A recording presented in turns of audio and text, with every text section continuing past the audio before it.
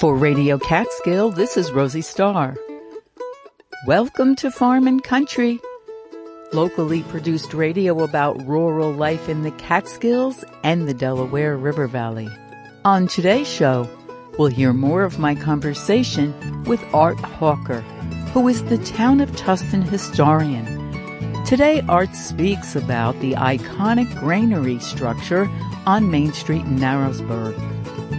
Sweetwater fishing guide Evan Padua has a Hooked on Fishing audio postcard from the Upper Delaware River Valley.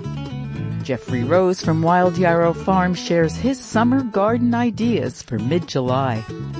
All of that coming up on today's Farm and Country. But first, news headlines from NPR. Live from NPR News in Washington, I'm Nora Rahm. Today marks the 500th day since Russia's wide-scale invasion of Ukraine. Ukrainian President Volodymyr Zelensky posted a video of himself visiting Snake Island. He calls it a sliver of land in a wide sea, proof that Ukraine will regain every inch of its territory. The BBC's Gordon Carrera has more. Today we are on our Snake Island, which will never be conquered by the occupiers, President Zelensky says in the video message, which shows him arriving with a small group of soldiers on a fast boat. Snake Island may be tiny, but it is a powerful symbol of resistance for Ukraine.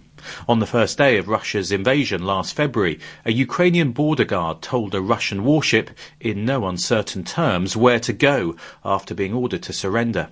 Russia took the island, but Ukraine later recaptured it.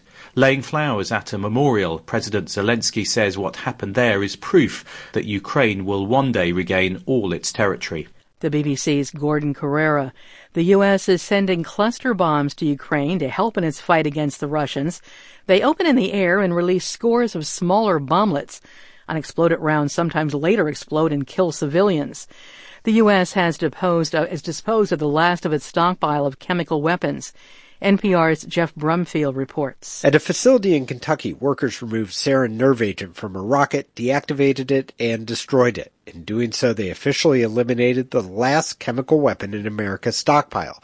Kingston Reef is the Pentagon official who oversaw the process. These are awful weapons, and the world is a safer and more secure place without them. Some nations continue to have undeclared chemical agents. Russia, notably, has tried to use small quantities to assassinate people, but thanks to a treaty known as the Chemical Weapons Convention, thousands of tons of agents have been eliminated from stockpiles the world over, making the threat of chemical warfare far less likely than it was a century ago. Jeff Brumfield, NPR News. Police in Fort Worth, Texas, have made 2 arrests in Monday's mass shooting that killed 3 people. Miranda Suarez of member station KERA reports. Police have arrested 20-year-old Christopher Reddick Jr. and 19-year-old Brandon Williams. They're accused of firing into a crowd of hundreds of people in Fort Worth's Como neighborhood after an annual neighborhood party called Como Fest. Paul Willis, Cynthia Santos, and Gabriela Navarrete all died. Fort Worth Police Chief Neil Noakes says the investigation isn't over and more arrests are possible. But we want to make sure we take every measure we can to take anyone else who might possibly be involved into custody as well. Police believe the shooting was gang-related and that some sort of altercation set off the shooting. I'm Miranda Suarez in Fort Worth. This is NPR News from Washington.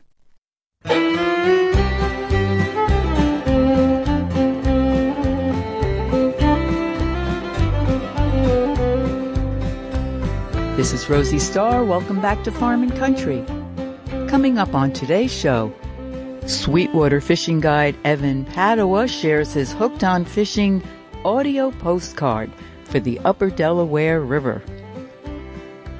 Jeffrey Rose from Wild Yarrow Farm shares summer garden ideas for mid-July. Let's begin with more of my conversation with Art Hawker, who is the town of Tusten historian, speaking about the iconic granary structure on Main Street in Narrowsburg, New York. Thank you for joining us at our new time, 10 a.m., on Radio Catskill, for this week's locally produced Farm and Country.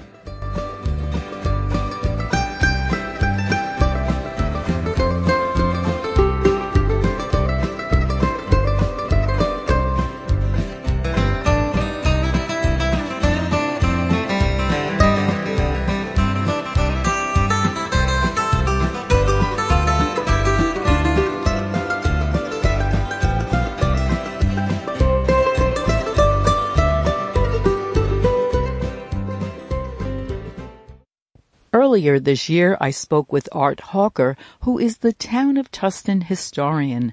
We met in Narrowsburg at the Tusten Historical Society, which is located on the lower level of the Tusten-Coshocton branch of the Western Sullivan Public Library. Art Hawker wears many hats and has a visual presence as a prominent member of our community. Last week in part one of our conversation, Art Hawker talked about his family history that dates back several centuries. And with some humor, we met the lively, innovative character, James H. Kirk. Now, here we are with part two. As a historian of the area, how would you paint a picture of the history, I don't know, as far back as you want, the last 100 or 200 years? Describe life here along the Delaware River Valley where we are. Well, certainly the natural resources and the beauty of the area played a large part, or continue to play a large part, even back in the early 1900s. Go back into the 1800s. Once the railroad came through in 1848, and people could get out of the city areas, the urban areas, to the fresh country air, so to speak. The boarding houses took off, hotels were built. At the same time, on the commercial side, there was a lot of logging. There was bark was being harvested off the hemlock trees for tanning purposes. But not everyone was responsible in that regard, and they used up a lot of the resources. So then for a few decades, bluestone quarrying became kind of the king industry around, and then when concrete was developed, that kind of fell off. So agriculture, town of Tusten was one of the premier poultry areas. I remember reading an article, the post office, the chicks used to come by mail. And the one year the postmaster was telling the newspaper reporter that, he had like 20,000 baby chickens coming through the post office so far that spring. But almost everybody that had a farm was raising chickens. We have a road just up 97 called Cackletown Road, and that's where they raised a lot of chickens. Trains came through. Back in the day, there was probably 6 trains a day coming through. Some were just passing through, but some were passenger. But there's an informational panel across the street from where we are, and it shows these baggage carts stacked high with eggs bound for New York City in that area. So that was really quite a lucrative thing for the local farmers, and so that kept the area going. And then tourism, certainly, once advertising would take off, they would advertise toward the urban areas, New York City in particular. When the Sportsman Show started to be held back in the 40s down New York City, but the Chamber of Commerce actually started going down there, set up a booth, and they had it set up like an old general store, and they would dress up in period costumes. We have a lot of photographic evidence of that. But, they really pushed to market this area for hunting and fishing and fresh air, clean water, that sort of thing. I love learning about Cackletown Road. I always knew that this area had a history of dairy farms, but I didn't realize about the chickens. Considering what's going on, these recent history with avian flu, that would be quite a sight to manage all those eggs on a train and chickens in the mail. I don't know that much about it other than in reading the papers. It's interesting. Some of these farmers, the chickens would get stolen, and the police were busy chasing the chicken thieves around, and not just 2 or 3 chickens, but they'd come along and I don't know how they did it, but they'd swipe them, a couple hundred of them.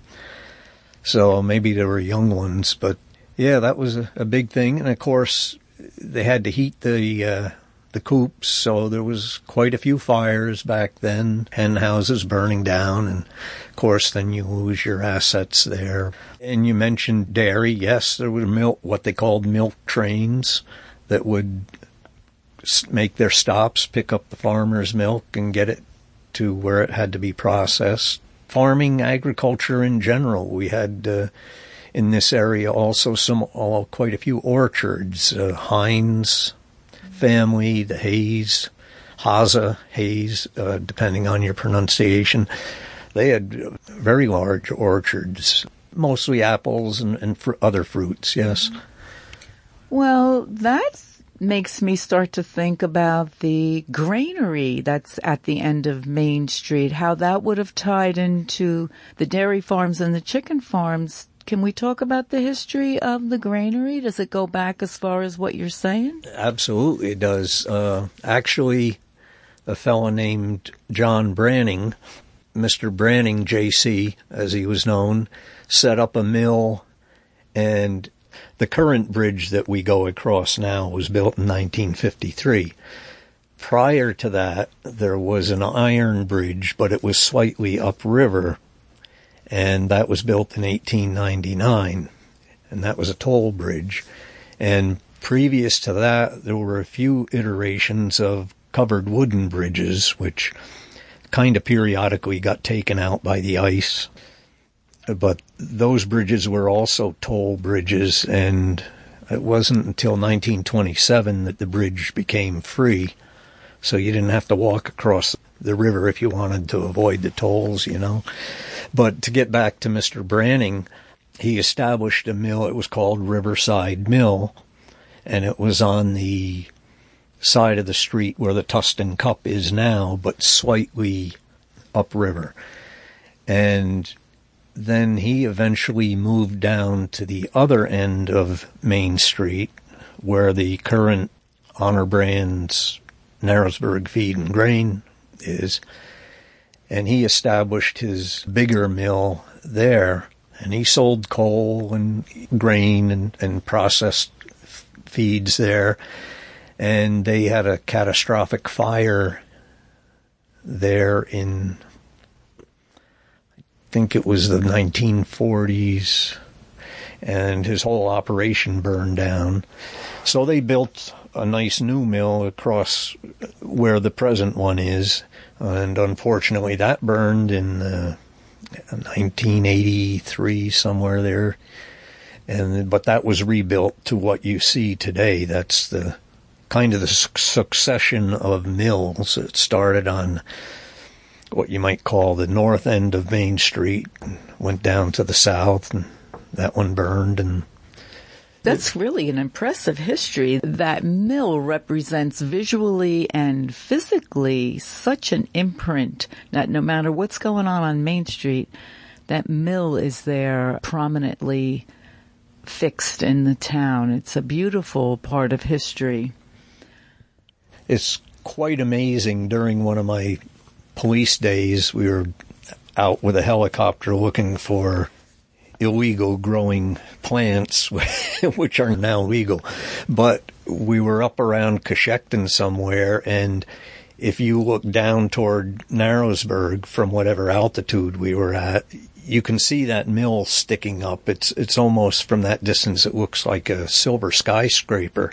And that's about all you could see from that vantage point sticking up above the trees. It was pretty neat. Yeah, it's a Four Seasons iconic image of Narrowsburg. You've seen a lot, you've read about a lot. How would you like all of this knowledge and past? What do you think? How does it benefit our community going into the future and in the present moment? Well, first of all, it gives people that are interested the knowledge of what occurred, maybe what buildings looked like, who people were, what their accomplishments were, that sort of thing. Hopefully we don't have too many mistakes to learn by to avoid problems that may have occurred in the past. But that's always good to know. Well, so-and-so tried this or that, and, well, it didn't work out. I can't really cite anything specific at this point, but history needs to be preserved for many reasons and many interests. It gives people a sense of identity, a sense of what their culture might be. I mean, every small community has its own identity, I think, whether you're from Lake Huntington or Coshocton or Lava or Darbytown, Beach Lake. Mm-hmm. To some extent or some level, you probably think in those terms. As the town moves on into the future, there's always changes and growth planned. Do you think that the town planning, zoning, do they rely on information from the past to help them plan the future? They do. I happen to be on the group that developed the latest version of the Town of Tusten Comprehensive Plan. And when you do the comprehensive plan, it actually takes into account the history of the community and how that applies to the future. Because the comprehensive plan is good for about 5 years, and then it's supposed to be reviewed, I believe. And that's actually a mandated section in that. What do you mean mandated? It's like a format that has to be followed, and part of it is public safety, the history of it. So these are all portions that have to be checked off and addressed in the comprehensive plan. And how about children? Do the Tusten youth or any youth in school or anywhere, are they privy to the history of the area? Do they have a class or a focus point in their education to learn about the past? I'm not aware of any at this point, no. Something maybe to think about in the future to give them a different perspective on things. Let's see, there must be something we haven't talked about that you're eager to share. I enjoy talking to people about Tusten. Part of what the historical group here does is we occasionally get inquiries regarding a family. Somebody's looking for family, and again, to go back to the work that Emily Halleck and others have done, they've actually gone through the cemeteries and recorded the inscriptions on the tombstones. Now with modernization, you have things like the Find a Grave website. People can sit in their own homes and look this stuff up. But if it weren't for the people that came before us that recorded all this stuff and then put the data into the sites like that, it makes searching out your relatives quite a bit easier and give you information you may not know about. Let's talk about how to get involved in the Tusten Historical Society. Give us a webpage or an email. Yeah, we can be contacted at tustenhistory@gmail.com. It's a group that we meet the third Wednesday of every month. We meet down here at the History Room. If people are looking for specific records, usually they just stop in the library here, and the library staff is very accommodating. They'll contact one of us, and whether we need to set up an appointment or whether we can drop what we're doing and run down and, help folks out with whatever information. Sometimes we're able to look things up for them real quick. Sometimes it takes a bit of research, but we welcome anybody, especially if they have a history interest. We can use their talents, that's for sure. We received what is called an absolute charter in 2011 through the hard work that Grace Johansson and Beth Peck did, but the actual group, Tusten Historical Society, kind of began as an informal gathering or effort, and then got more formalized over time. But so 2011 is not really reflective of how long the group has been doing things. Well, I very much appreciate you taking the time to speak with us at Radio Catskill. History is part of the farm and country landscape. So before we close, if there's anything else you'd like to say or add to our conversation. Thank you for your interest. Thank you for your ability to be a part of this effort. It's really impressive. There's more of my conversation with Art Hawker to share with you on the history of Tusten. Visit the Radio Catskill webpage, wjffradio.org. Scroll around, look for Farm and Country for July 1st. Art Hawker is one of the 8 contributing members of the Tusten Roots newsletter.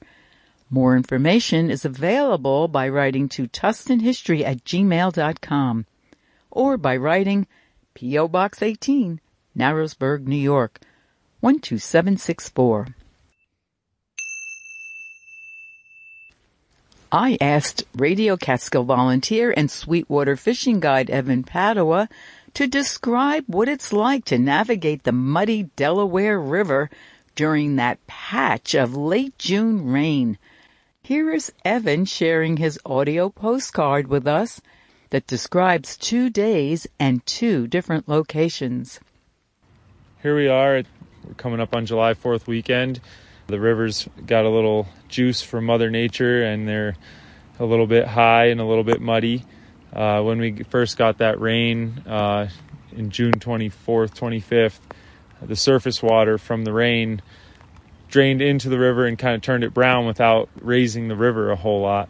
So right now it's clearing up, and we're shaping up for a nice July 4th with a little bit of higher water and maybe a little more rain in the forecast. On those muddy days, it's good to target lakes or upper reaches that didn't get as much rain. The river was chocolate milk colored.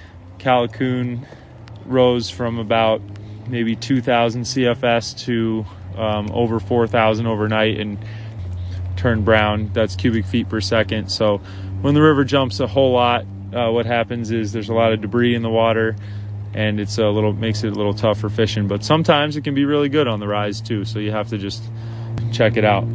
But I chose to hit a lake today to stay off the water when it was real chocolate milk. So far we've got 2 or 3 largemouth bass, 1 on a soft plastic jig and a couple on spinner baits, and up to 4 or 5 pounds largemouth in a local pond in the Pennsylvania area. And it's a good time of year to hit bass in kind of deeper water off of points. You can get them in the shallows too, but right now deeper water off of points are really good places to target if you're targeting largemouth bass. So to all you folks out there, got to get out in the rainstorms, got to get out on nice evenings. Right now we have the sun setting bright to the west, so it's a beautiful evening. We've got rainbow out here, and we're catching fish.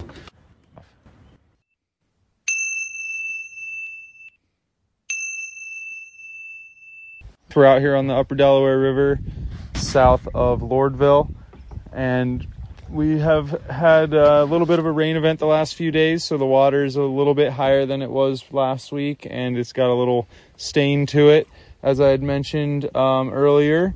And this stain is starting to clear up a little bit, and the river's on a steady drop. And the fish seem to be pretty well stabilized. The rainbow trout are very active in fast water. There's a lot of bugs hatching. We've got isonychias, sulfurs like Cahills, and a bunch of other mayflies hatching, caddis as well. And the trout are active. Today we've seen a bear, we saw beavers, bald eagles, snapping turtles, not to mention countless songbirds and flycatcher birds and all kinds of different things. And then the fish species, we've got, I think, 6 or 7. We have fall fish, smallmouth bass, walleye, striped bass, rainbow trout, brown trout, and I think that about rounds it out for today. So we've had a pretty good day. This water is kind of prime for this trout and like mixed species fishing. It's mid to low 60s. And the water temperature is kind of prime for those kind of fish. So It's been a pretty good day. It should stay pretty good with this kind of conditions, as long as we stay with a little bit of cool, cloudy days and maybe a little more rain. Get out and wet a line. Be careful. Wear a life jacket and go out and catch some fish. This has been Evan Padua bringing you Hooked on Fishing. Take it easy. For Radio Catskill, this is Rosie Starr. We're at high summer, and I'm back in Coshocton visiting Jeffrey Rose at Wild Yarrow Farm. You can tell we're at Wild Yarrow Farm. There's some birds chirping in the background over here. I just needed to ask him, it's mid-July, so what should we be doing now in our gardens? Hi, Jeffrey. Hi, Rosie. Thanks for coming back. It's nice to see you again here. As far as what to plant now, you can put in broccoli and kale for fall planting, for a fall harvest. We have to wait a few more weeks before we put in some new lettuces or spinach or arugula because the heat will cause them to bolt. And by bolt, that's when the lettuce sends up a flower to make seed. And at that point, the lettuce becomes bitter and isn't useful anymore. Except for one type of lettuce called Celtus, which is a stem lettuce, which we have in our garden here that I could show you. When the bolt happens and it sends up the stem, it's fat, and you can cook that and treat it as if it were like an asparagus, which is an interesting and unusual kind of lettuce.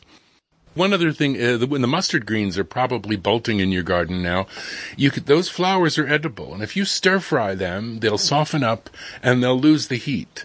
So it's a nice little addition to your stir fries. Oh, I love that because I eat the young green leaves in the mustard early in the spring, but now I'll clip those little white flowers off. I think the bees like them too. They do.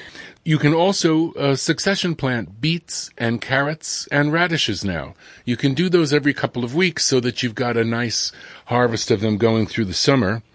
And then, of course, it's time to make sure we're doing our maintenance in the garden, getting out there and weeding and making sure that everything looks healthy, pulling out things that look diseased or attacked by insects. And then another task for around this time of year is to get our garlic bed ready. Pretty soon it'll be time to plant the garlic, and if you've got the bed ready, you're more apt to get it done. So that's my advice for now. Thank you, Jeffrey. Thank you, Rosie. Nice to see you.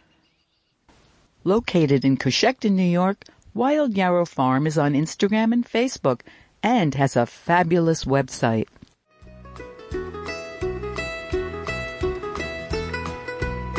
We hope that you enjoyed our show this week with production by Radio Catskill Volunteer, Sweetwater Fishing Guide, Evan Padua.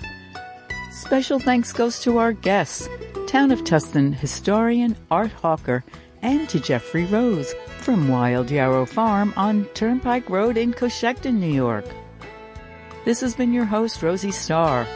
Thanks for listening local to Farm and Country and supporting Radio Catskill, public radio for the Catskills and Northeast Pennsylvania. Listen on air at 90.5 FM, on your phone or smart speaker, online at WJFFradio.org.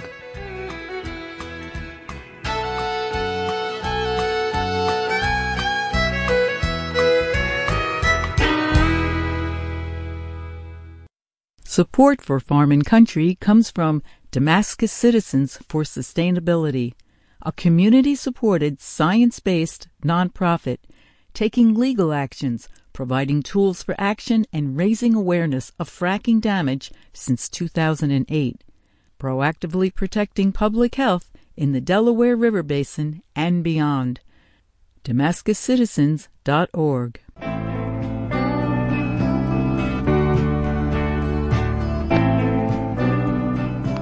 There's always a story behind the music, how the song was written, why the song was written. I'm Kathy Geary. Join me for Now and Then. Now and Then, Saturday afternoons at 3 on Radio Catskill. Listen local.